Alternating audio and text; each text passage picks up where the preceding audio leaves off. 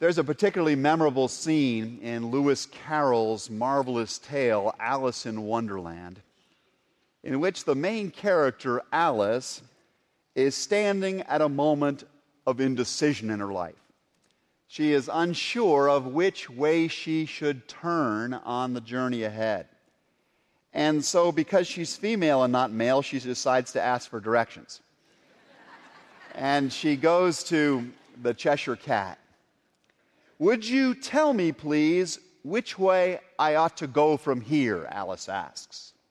"Well, that depends a good deal on where you want to get to," replies the cat. "I don't much care where," begins Alice, to which the cat quickly rejoins, "Then it doesn't matter which way you go."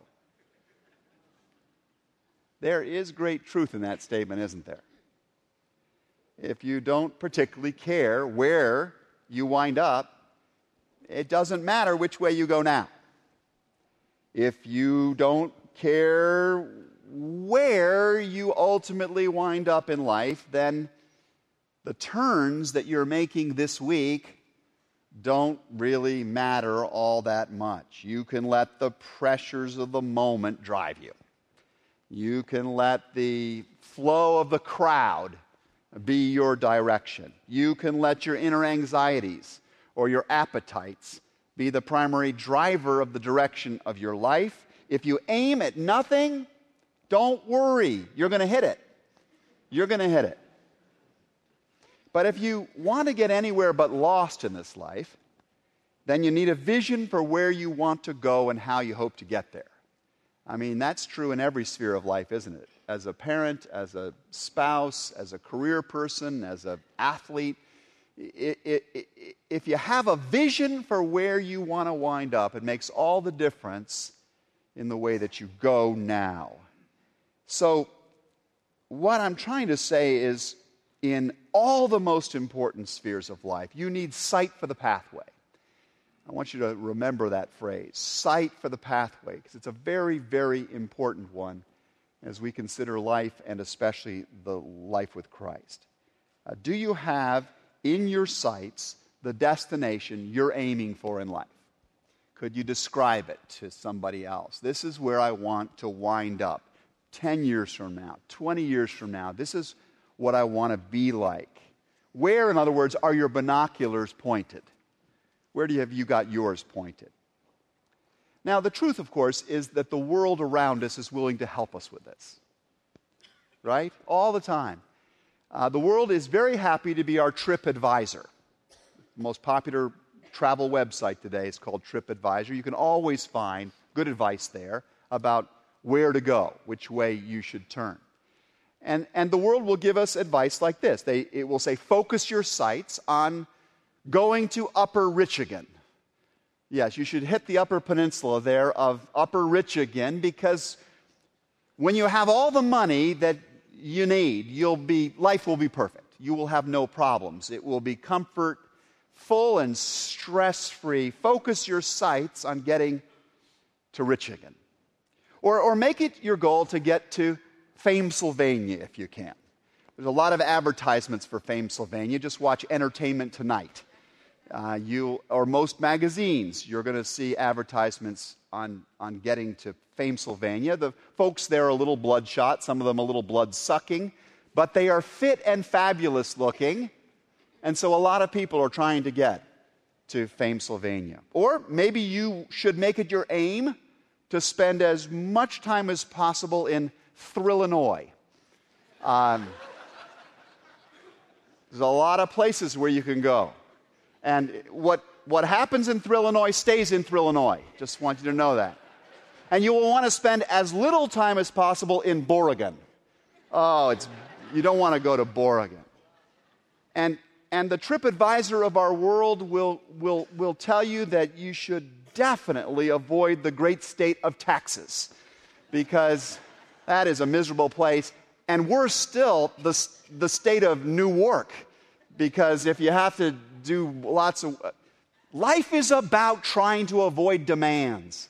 That's where you want to get. You want to get to a place when there are no more demands on you, when nobody is insisting that you do their stuff. In fact, if you can, in the meantime, try to make your way to sunny Powerzonia. Oh, Powerzona is a fabulous place. It's where you are in control. It's where other people do your bidding. It's where you get to arrange things. As you know, they should have been all along if people were listening to your opinion. You'll want to go to Powerzona. And if the journey to any of these places starts to get too difficult, then make a side trip to Malifornia. You can find all kinds of trinkets there that will make it easier for you in the journey. Or head on down to I don't know, Louisiana, or maybe over to New Mexico. You'll feel so much better in these places. In fact, you might come to live there most of the time. These are some of the places that the world, its trip advisors, are constantly encouraging us to point our binoculars towards. Where are yours pointed? Where are they pointed? Jesus understood the challenge we face in a world where there are many advisors. And his own disciples were confused often about where they should turn. They were as confused as Alice on her journey, or as we get on ours. And this could be why Jesus was as pointed as he was in giving clear directions. You know, he was mysterious about many things, but about the purpose of life, he gave very, very clear directions. Enter through the narrow gate, he said in his great Sermon on the Mount, Matthew chapter 7. Enter through the narrow gate, for wide is the gate and broad is the road that leads to destruction, and many enter through that. Many are on that path, he says. But small is the gate and narrow the road that leads to life, to real life, to abundant life, to the full life we were talking about last week, and only a few find it. Watch out for false prophets, says Jesus. There are a lot of voices out there. You know, you're going to have a lot of advisors in this world. Please watch out for the false ones, because they can easily lead you astray. In fact, most people, Jesus says, are on that big wide road gone astray, heading for a destination that is not life in all of its fullness. And that's why Jesus says that you should focus your binoculars on one great destination in life in particular. And this is how Jesus puts it. Seek first the kingdom of God and his righteousness. Raise your hand if you've ever heard those words. Seek first the kingdom of God and his righteousness. What in the world does he mean? What does it mean to seek the kingdom and his righteousness?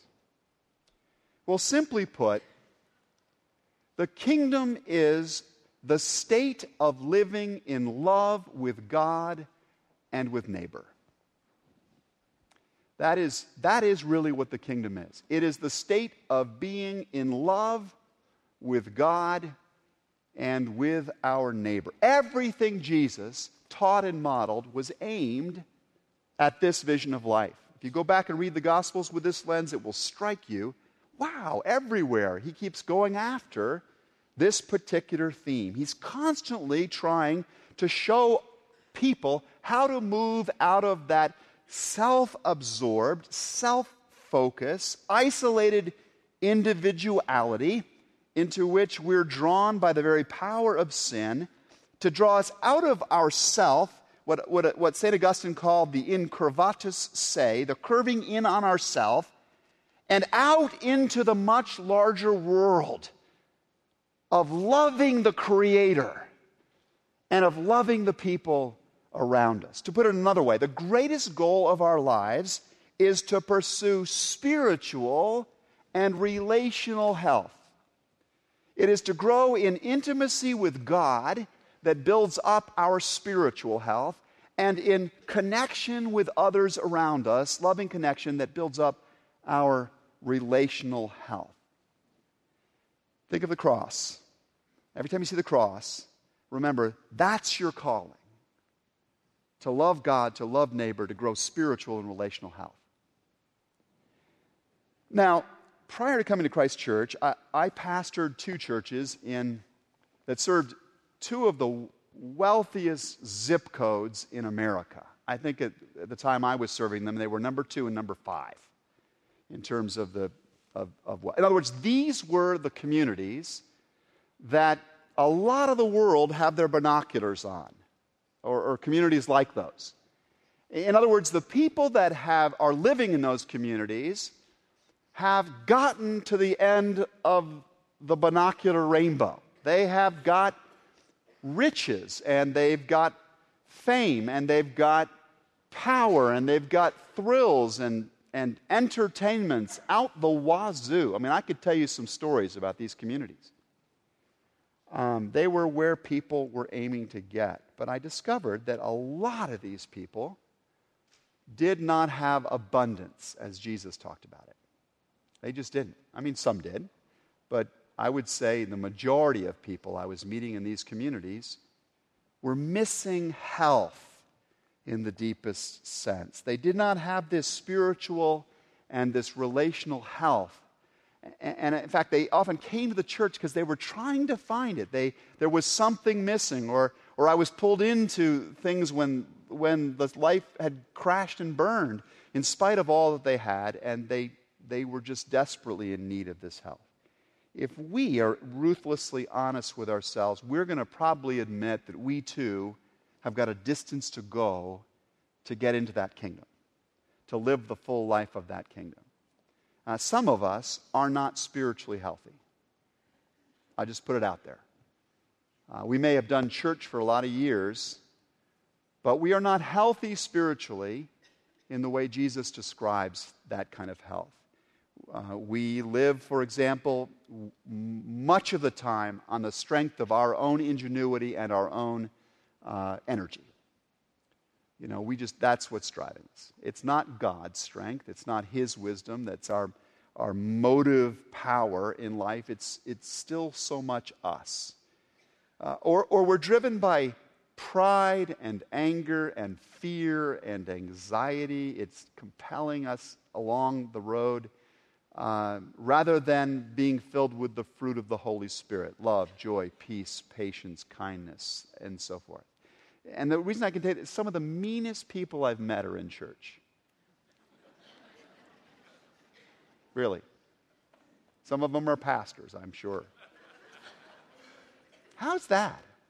How you could hang around in church all these years and be so darn mean?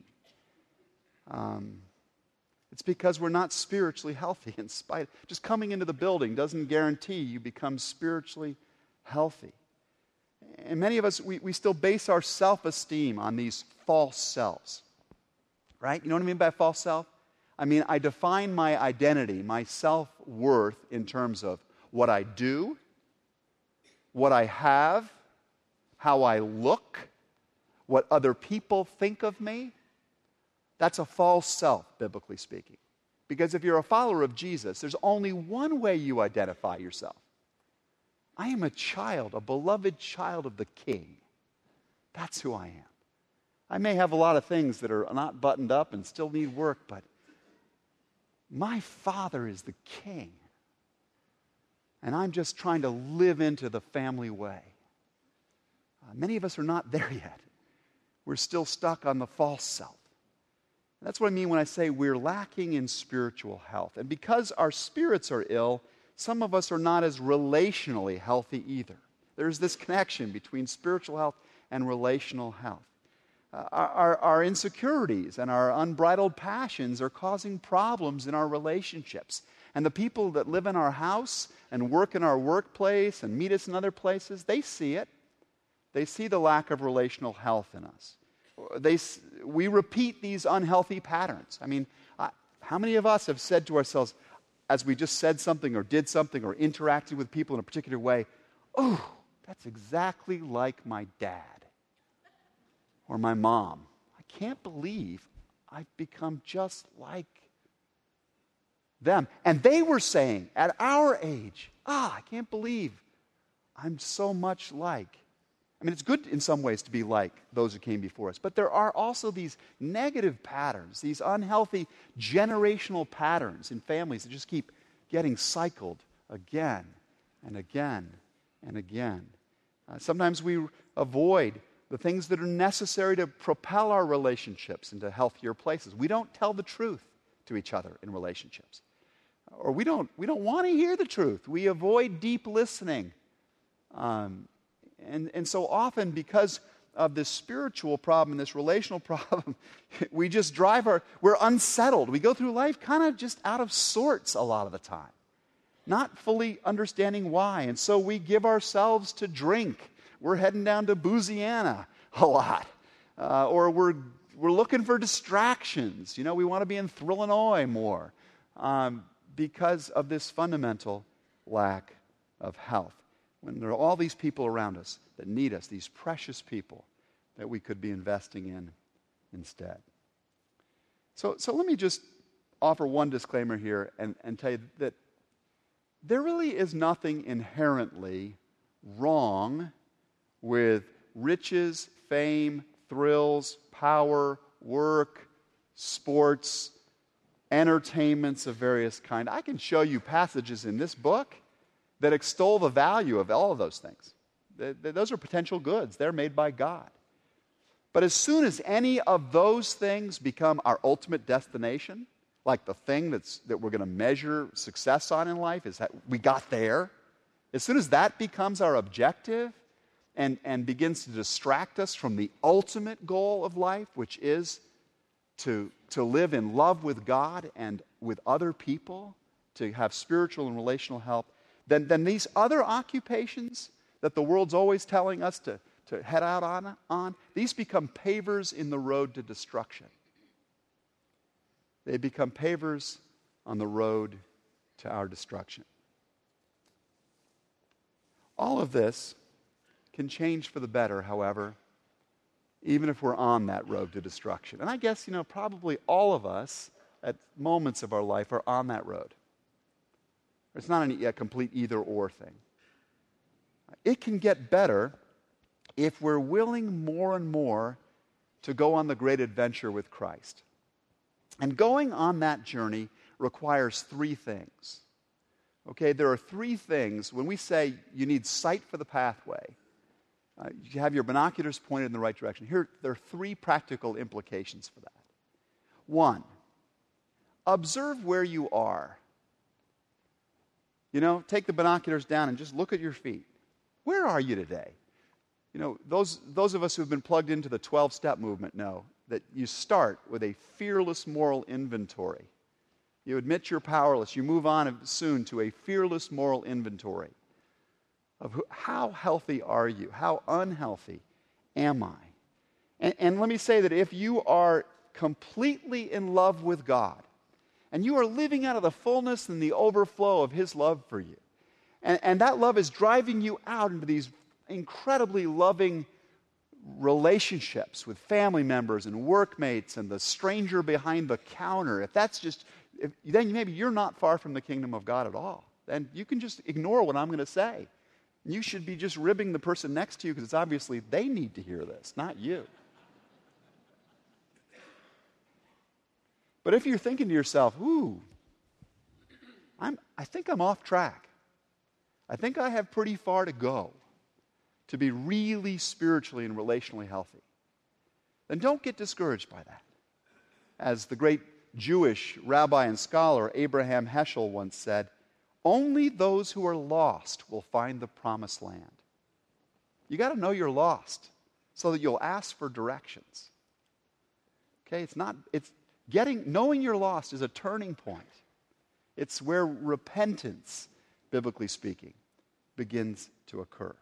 So start by observing where you are today. Maybe go home and write out a description of where you think you are and where you'd like to be. And that's the second point. Set your sights on where you want to wind up. Who do you want to be 10 years from now? Better yet, if they're doing the funeral service for you, what are they saying about you? I did one just Friday. And it was fun, because this guy had thought a lot about where he wanted to wind up. What do you want them to say about your spiritual life, your relational life? Is it more important for you to wind up in one of those popular states, or is it more important for you to wind up in the kingdom? Will spiritual and relational help be something you just sort of hope settles upon you with the passage of time while you're on the wide popular road? Or will you point your lens more consistently in days ahead on that final destination? Observe where you are. Set your sights on where you want to wind up. Thirdly, finally, look to Jesus as your guide. Look every day to Jesus as your guide. Next week, we're going to examine what Jesus had to say about how to cultivate spiritual health. What are the basic things we need to be about to get spiritually healthy? And we're going to unpack that together. The next week, we're going to explore what Christ has to say about growing greater relational health, the very best relationships possible. And then we're going to go on to some other interesting subjects after that. But as you'll see with the adventure guide that we've given you today in your hand, there are some practical next steps required of you. Just listening to me talk will be a little piece of this. It won't take you on the adventure. There are some steps that are necessary that will move you forward. Change, in other words, will be required. Sacrifices will need to be made. Reinvestments of your time and energy will be needed. Never forget, says Jesus, that the road to in all of its fullness is a narrow road. The road to life with a capital L is a narrow road, especially in this world that's filled with a lot of distractions and other roads. Not everybody finds the road, says Jesus. He's honest about that. Not everybody finds this road. In fact, most don't. They will be heading to one of those other states. You have to give attention to getting on this road and to staying on this road. There's mystery and unpredictability to this journey that I will take you on, says Jesus. But as I suggested last week, if we fix our eyes on Jesus, He, over time, is going to take us someplace amazing, incredible, joyful, worth the cost along the way. And that is why, as we come to the table of our Lord today, I want to invite you to listen one more time to that marvelous passage from Hebrews chapter 12. But this time in the delightful paraphrase of it that Eugene Peterson gives us in his book, The Message. Peterson writes, "Keep your eyes on Jesus, who both began and finished the race we're in." In other words, He's walked this walk. He's been on this journey. He knows the way. He knows the challenges you're facing and I'm facing. He's been there. Keep your eyes on Jesus, who both began and finished this race we're in. Study how He did it. That's what discipleship is. Learning from the Master. Study how He did it. Because He never lost sight of where He was headed, writes Peterson. That exhilarating finish in and with God. He never lost sight. His binoculars were always pointed at that ultimate outcome. And so He could put up with anything along the way, writes Peterson, or the writer to the Hebrews, cross, shame, whatever. And now He's there. He's there in the place of honor, right alongside God, experiencing the joy of the race completed, the adventure completed. And so when you find yourself flagging in your faith, go over that story. His great adventure. Go over that story again and again and again. And that is what we'll do not only in the weeks ahead, but as we come to this table to meet Him here in this place. Would you bow your head with me? Our gracious God, we thank You that You are our guide, that You know the way. Give us Your sight for the pathway. You from whom all blessings ultimately flow. Amen.